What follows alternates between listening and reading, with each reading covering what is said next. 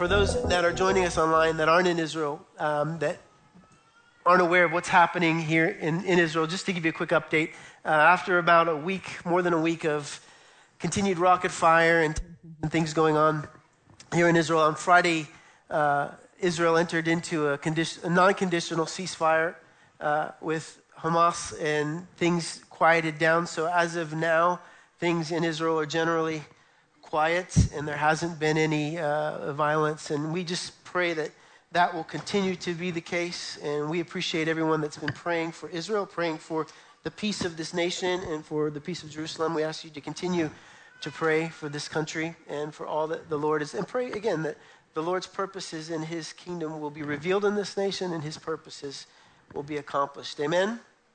Amen.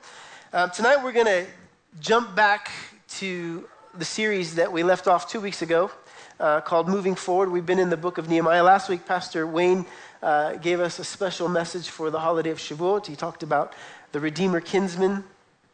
But tonight we're going to jump back into our series from the book of Nehemiah. So before we get to our text tonight, let me just give you a little kind of recap of where we came from last time when Pastor Chad shared with us. He was in Nehemiah chapter 4. And where we left off, the walls are being built, progress is being made, but the workers are having to start to spread out. So they're getting further apart from one another to try and do the work together. And so Nehemiah encourages them that half of the men would work and half of the men would stand guard.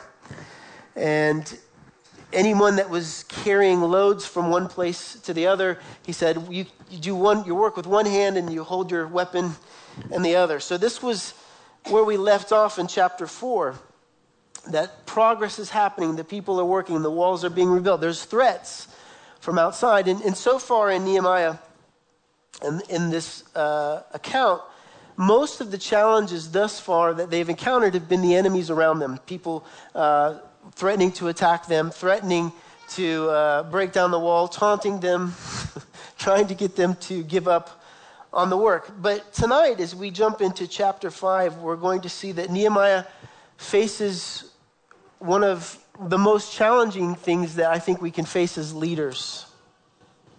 And that is an internal issue, an internal problem. And these can be some of the most challenging situations that we can face if we're leaders of any entity or ministry or even in our own home. If we're leaders in our own home, when we face internal challenges, they can be difficult. Why is that? I believe because sometimes the correction that's needed to solve the conflict can cause pain to the body. And we don't like pain. And the best I can give an example for this is if we look at the physical body. Sometimes when there's an internal issue, what the doctors have to do is sometimes have to cut things out. And this can cause, again, it can cause trauma. It can cause pain to the body.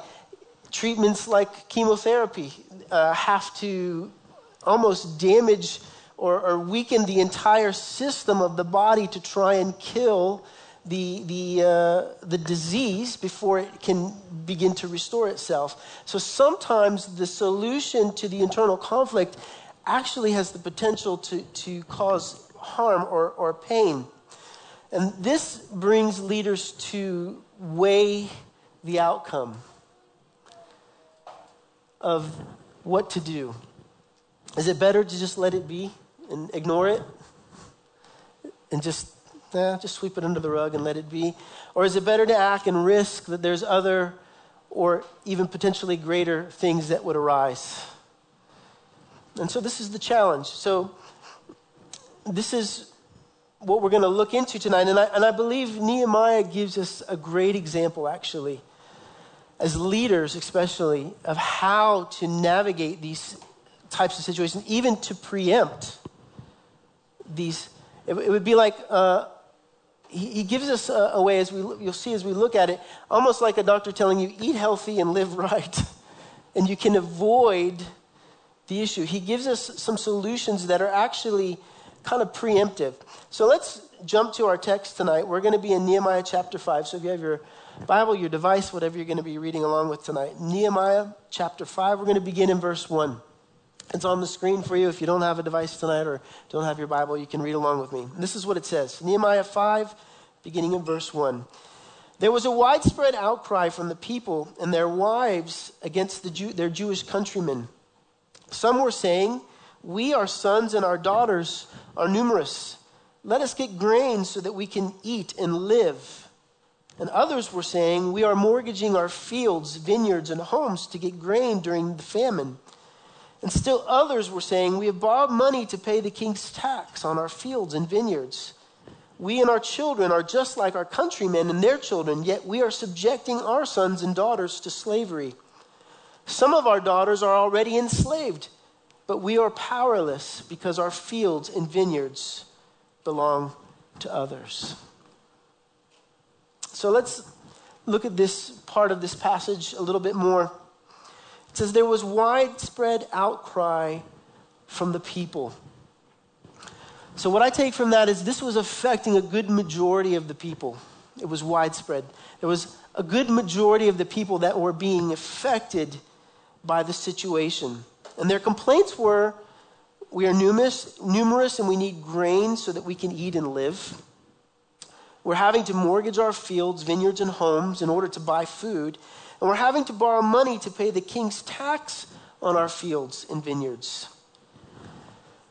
So, obviously there's a famine. Now, it doesn't give us the reason for the famine. We don't know for sure whether it was just a bad harvest. Perhaps their enemies wouldn't trade with them. And so there was a limitation on what they were able to trade and get.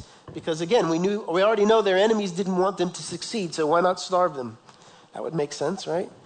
So, but we're not sure. We're not given the reason for the famine. But although the famine was the initial cause, the people needed to buy grain and they're having to mortgage their homes. As we'll see from Nehemiah's response, it doesn't appear that it was the primary issue. Food actually wasn't the primary issue. There was something else. It was how they were being treated, those that were struggling. It was how they were being treated by their brothers. And we'll see here in a minute why that's so. I want to just look one more thing at verse 1. It says, widespread outcry from the people and their wives. And I found that interesting. Why not just the people? Why add and their wives? Because there's obviously a point to be made here. What's he getting at? Why does he add the addition rather than just the people? And I wondered about this. And I believe it's because there was great concern to what was happening to the children. I believe that's why he makes reference to this. The outcry was coming from the wives because there was concern. Because the situation had created circumstances where the people were being forced to subject their children to slavery. And they lamented, we've become powerless to do anything about it.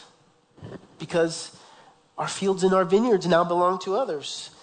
And then in verse 5, listen to this. Listen to what's said in verse 5. "We and our children are just like our countrymen and their children. And yet we are subjecting our sons and daughters to slavery." I believe what's being said here is we love our kids as much as they do. But we're being forced to make a decision that they're not being forced to make regarding their children. And so there's a plea. And if you've ever heard the phrase, "Don't rob a mama bear of her cubs," it's not wisdom. That's in essence what was happening. Children were being taken from their mothers. And this is why I believe he notes the outcry was not just from the people, but the people and their wives. So, where does this lead? Where is this leading the people, this powerlessness? And I believe it was leading them down the path of hopelessness. And unfortunately, hopelessness will produce indifference. Hopelessness will produce indifference. What do I mean by that? At some point, if this continues on and there's not a solution, the people are going to begin to say, what does a wall matter? If I have to sell my children into slavery and there's no future, what does a wall matter anything? There's no future. Why does it matter? Why do I continue to do this? And it would have brought the work to a halt. And Nehemiah already knew that he needed every person. They were already stretched out thin. He needed every person that was available to be able to help with the rebuilding of the wall. He couldn't afford for this to become something that would cause people to just give up. It would also feed into distrust. People wouldn't trust one another, and they would refuse to work together. Now, how does this apply to us? I think there's a spiritual application for this for us. How often does the enemy, especially in the community of faith, how often does he try to sow discord into the community of faith? How often does he try to sow injustice in a way to cause exactly that, distrust, causing people to stop working together towards the common goal? Pastor Chad has said many times from this platform, and this is something I know he believes and we believe in as a ministry, we are better together. This is why we serve the wider body. This is why we serve other leaders and congregations. This past week I was with one of our African congregations, Lift Up Our Heads in Tel Aviv on Thursday. I was with their choir just to encourage them. Why? Because we have something to offer, to encourage, to help the wider body. We can do that because we are better together. We're stronger together. And Nehemiah knew this. If the people would begin to distrust one another and the people would begin to give up, they would become more vulnerable to their enemies. And if we allow distrust and if we allow discord and disunity to come in and enter into the community, it makes us more vulnerable. It isolates us. Pastor Chad talked about this a few weeks ago. He was talking about National Geographic, and he said, watch a lion on National Geographic. They try to single out one animal, get it away from the herd, get it away from the protection of the group and attack it. And this is what happens as we begin to isolate ourselves, if we begin to separate. The enemy can use this against us. And the enemy knows that. So this is one of the challenges.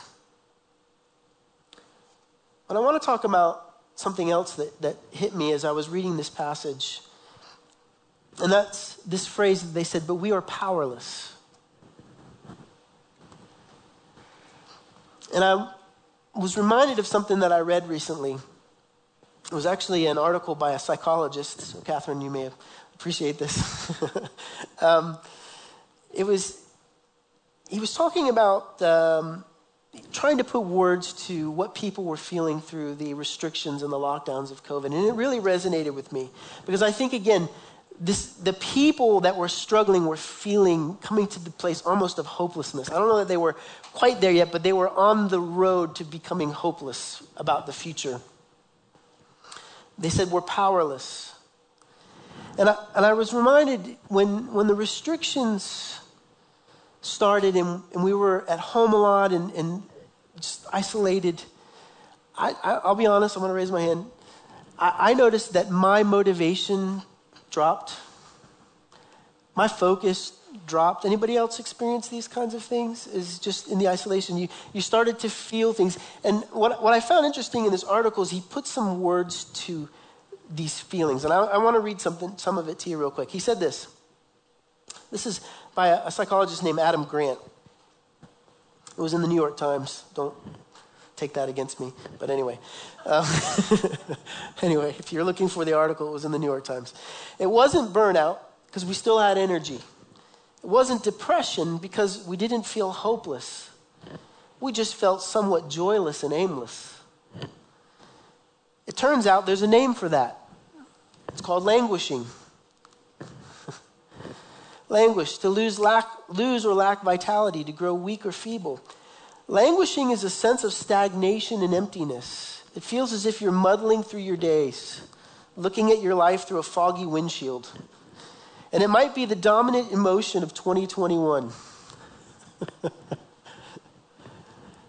He continues, in psychology, we think about mental health on a spectrum from depression to flourishing.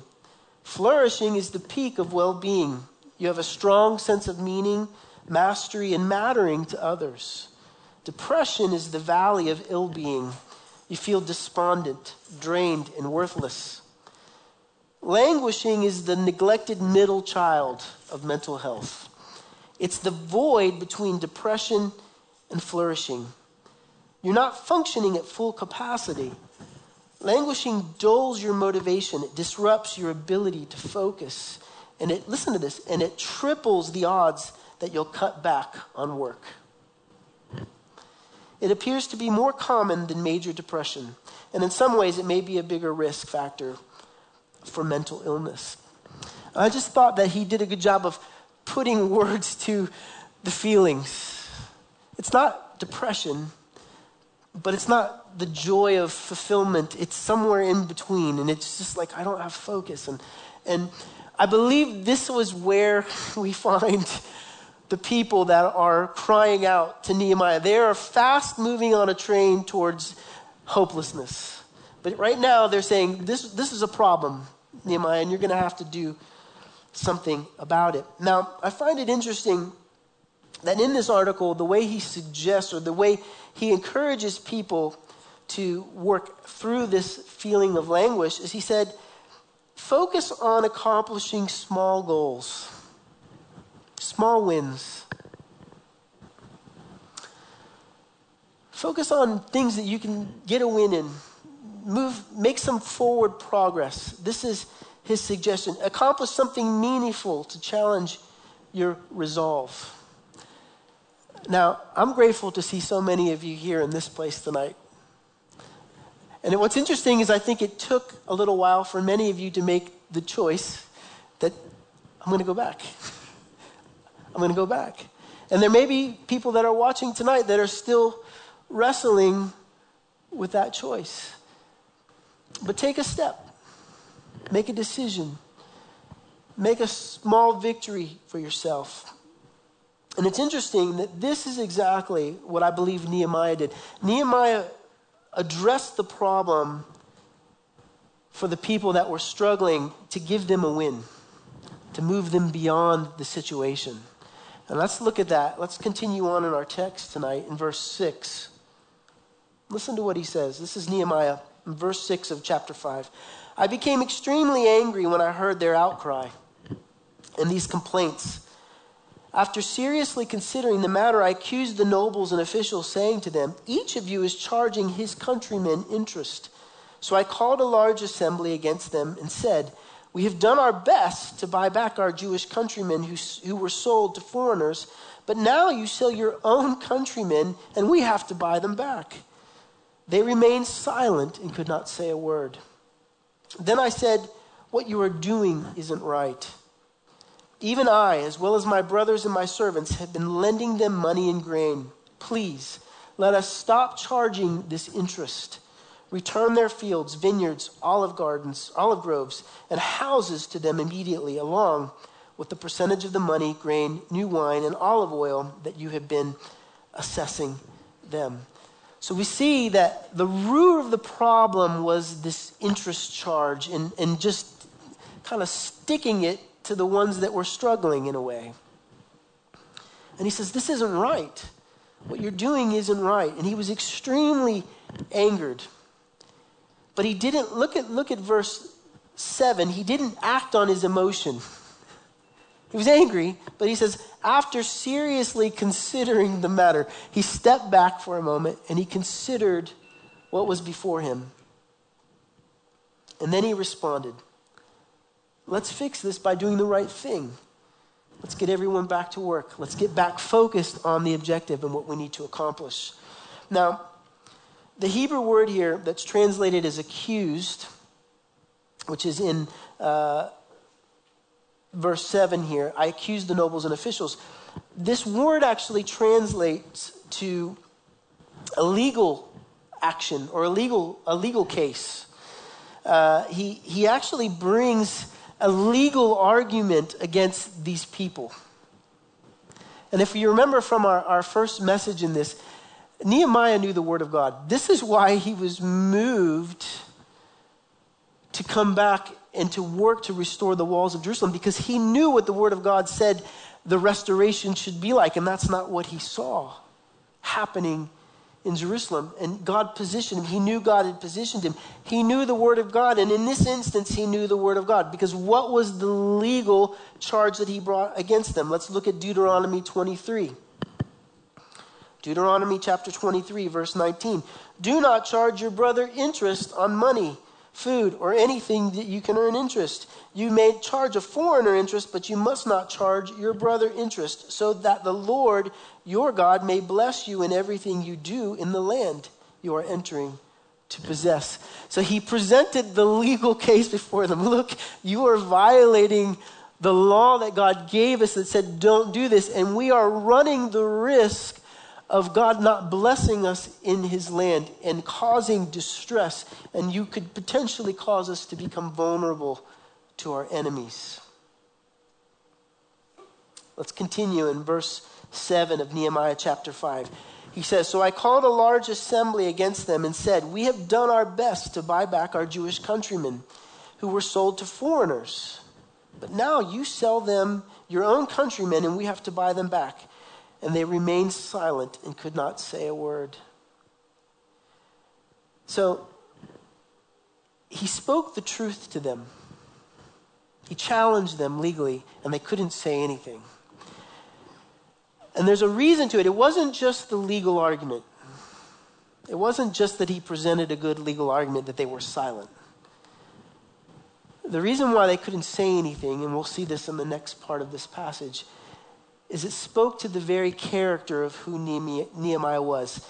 In verse 14, if we jump down a little bit to verse 14 of chapter 5, Nehemiah rewinds the clock a little bit and gives us a glimpse of before the incident, gives us a little glimpse into his life, and rewinds the clock. And he says this in verse 14, furthermore, from the day that King Artaxerxes appointed me to be their governor in the land of Judah, from the 20th year until his 32nd year, 12 years, I and my associates never ate from the food allotted to the governors.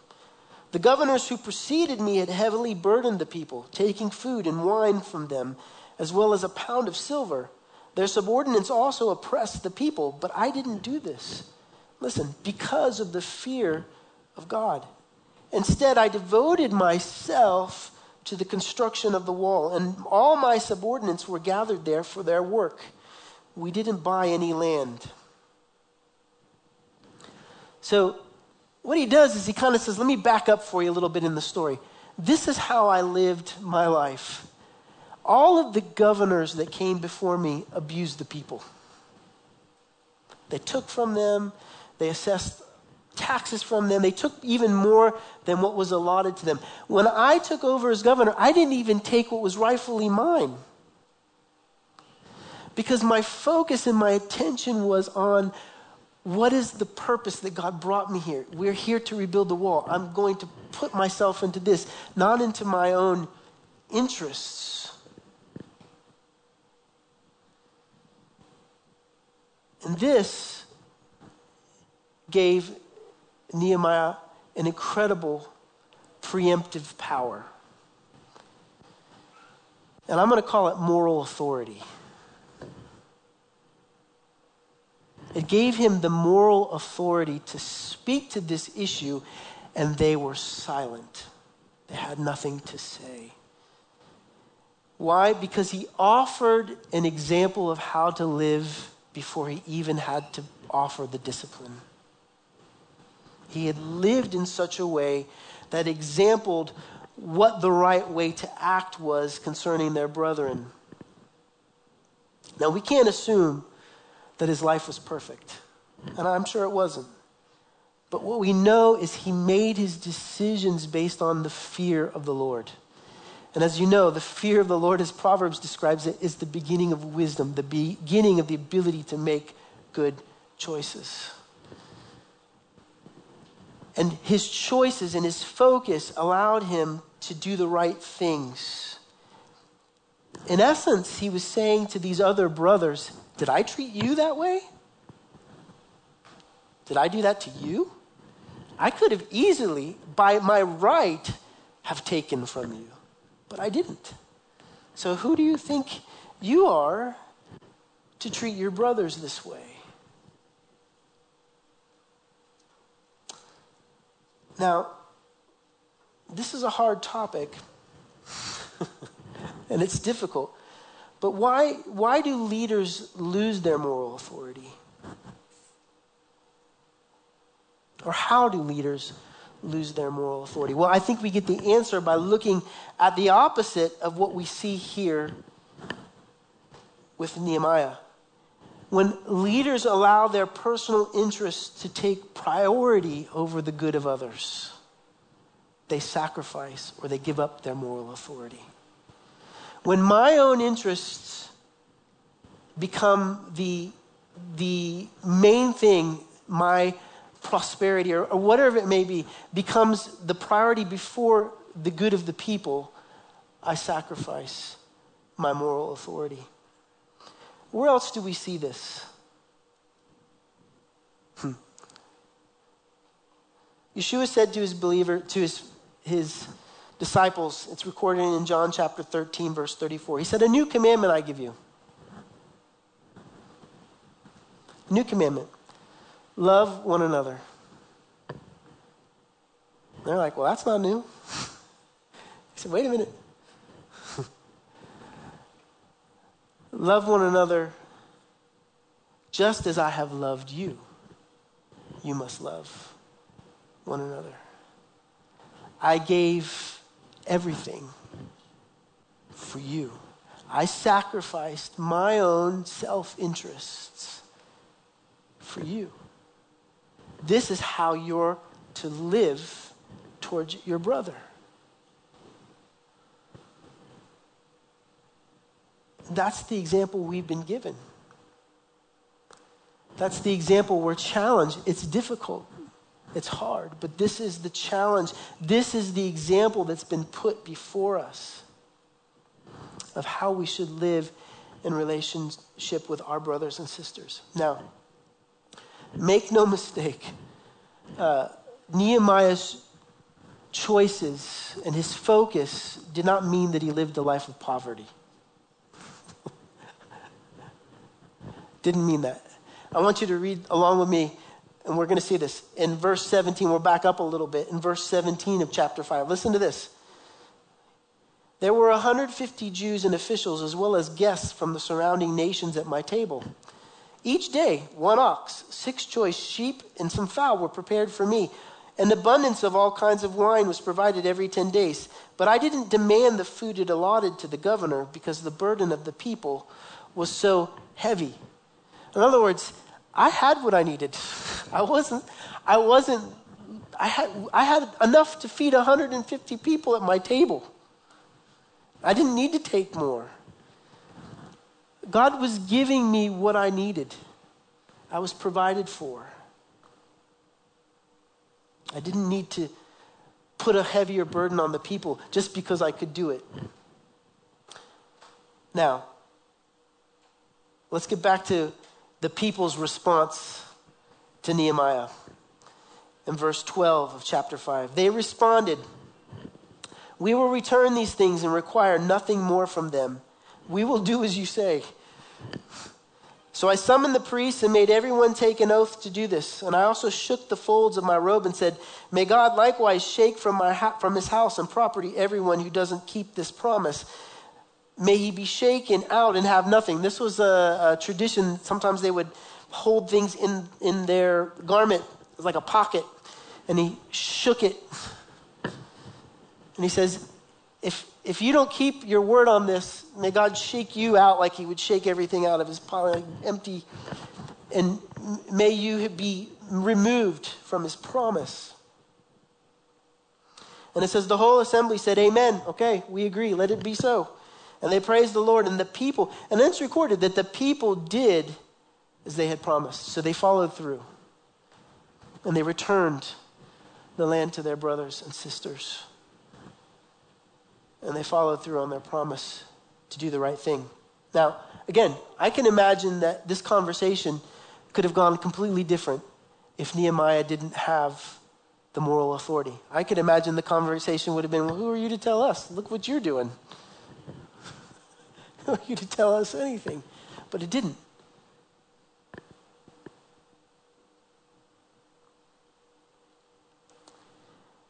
So, we see a great example if we're obedient to what God has called us to, if we're obedient to how he's called us to live, how we can preempt internal struggles. And if they come, we have the moral authority to deal with them rightly, to deal with them justly, to correct the situation. Nehemiah concludes this chapter, and this is going to close for us tonight. In verse 19, he says, "Remember me favorably, my God, for all that I have done for this people." God, don't forget all the things that I've done. I have tried to do the right thing, God. I've tried to live according to your will, to your purpose. And I believe God honored his prayer. We're here tonight talking about it. People throughout centuries of time have looked at this and talked about it. And I believe in a way that's God honoring Nehemiah. You haven't been forgotten. What you've done in your life are not forgotten, Nehemiah. And I believe this is a prayer we can all aspire to. We pray something I actually got from a pastor that I was raised under. He had written a little this size page document called A Prescription for Daily Living. And it was a few words, and one of the things was something to close your day with in the end and at night. And we actually pray it with our children.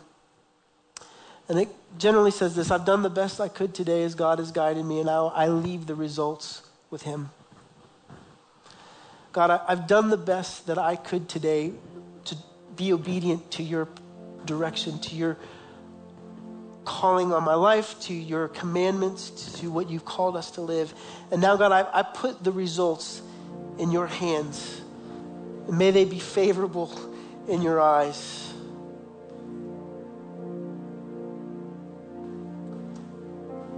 God, don't let me fall into indifference. Don't let me go down that road towards hopelessness. But help me today to find those little wins. Help me to live correctly. Help me to do the best with the work that you've given me to do. Don't allow me to separate myself from my brothers or sisters, because we're better together. We're stronger together. And Lord, help me to stay focused, not to be afraid of either external or internal conflicts. But Lord, help me to live my life. Help me to live my life in a way that would inspire others to make right choices. So that when I have to bring correction, that people would say, you're right. You're right. I see it. And I think that's something we can all aspire to. God, help us in these things. So let's pray tonight. I'm going to ask the worship team to just close us with a time of worship. But let's just close tonight with a word of prayer. Father, we thank you for this account that's recorded for us, Lord, and the lessons that we can glean from it. We thank you that we can look at the life of Nehemiah and we can be inspired. God, that we can draw lessons on how we should live together. And I do pray, Lord, for each person here, for each person online, God, that you would help us in our focus to do the things that you've called us to do, to live in such a way that it's an inspiration to those around us, to live right, to live correctly, to follow you and follow your word. God, would you empower us by your Holy Spirit? Would you move in our midst? Would you do the things that only you can do, God? And Lord, help us to come alongside with you and do the things that you've called us to do. And we ask it tonight in the mighty and powerful name of Yeshua. Amen.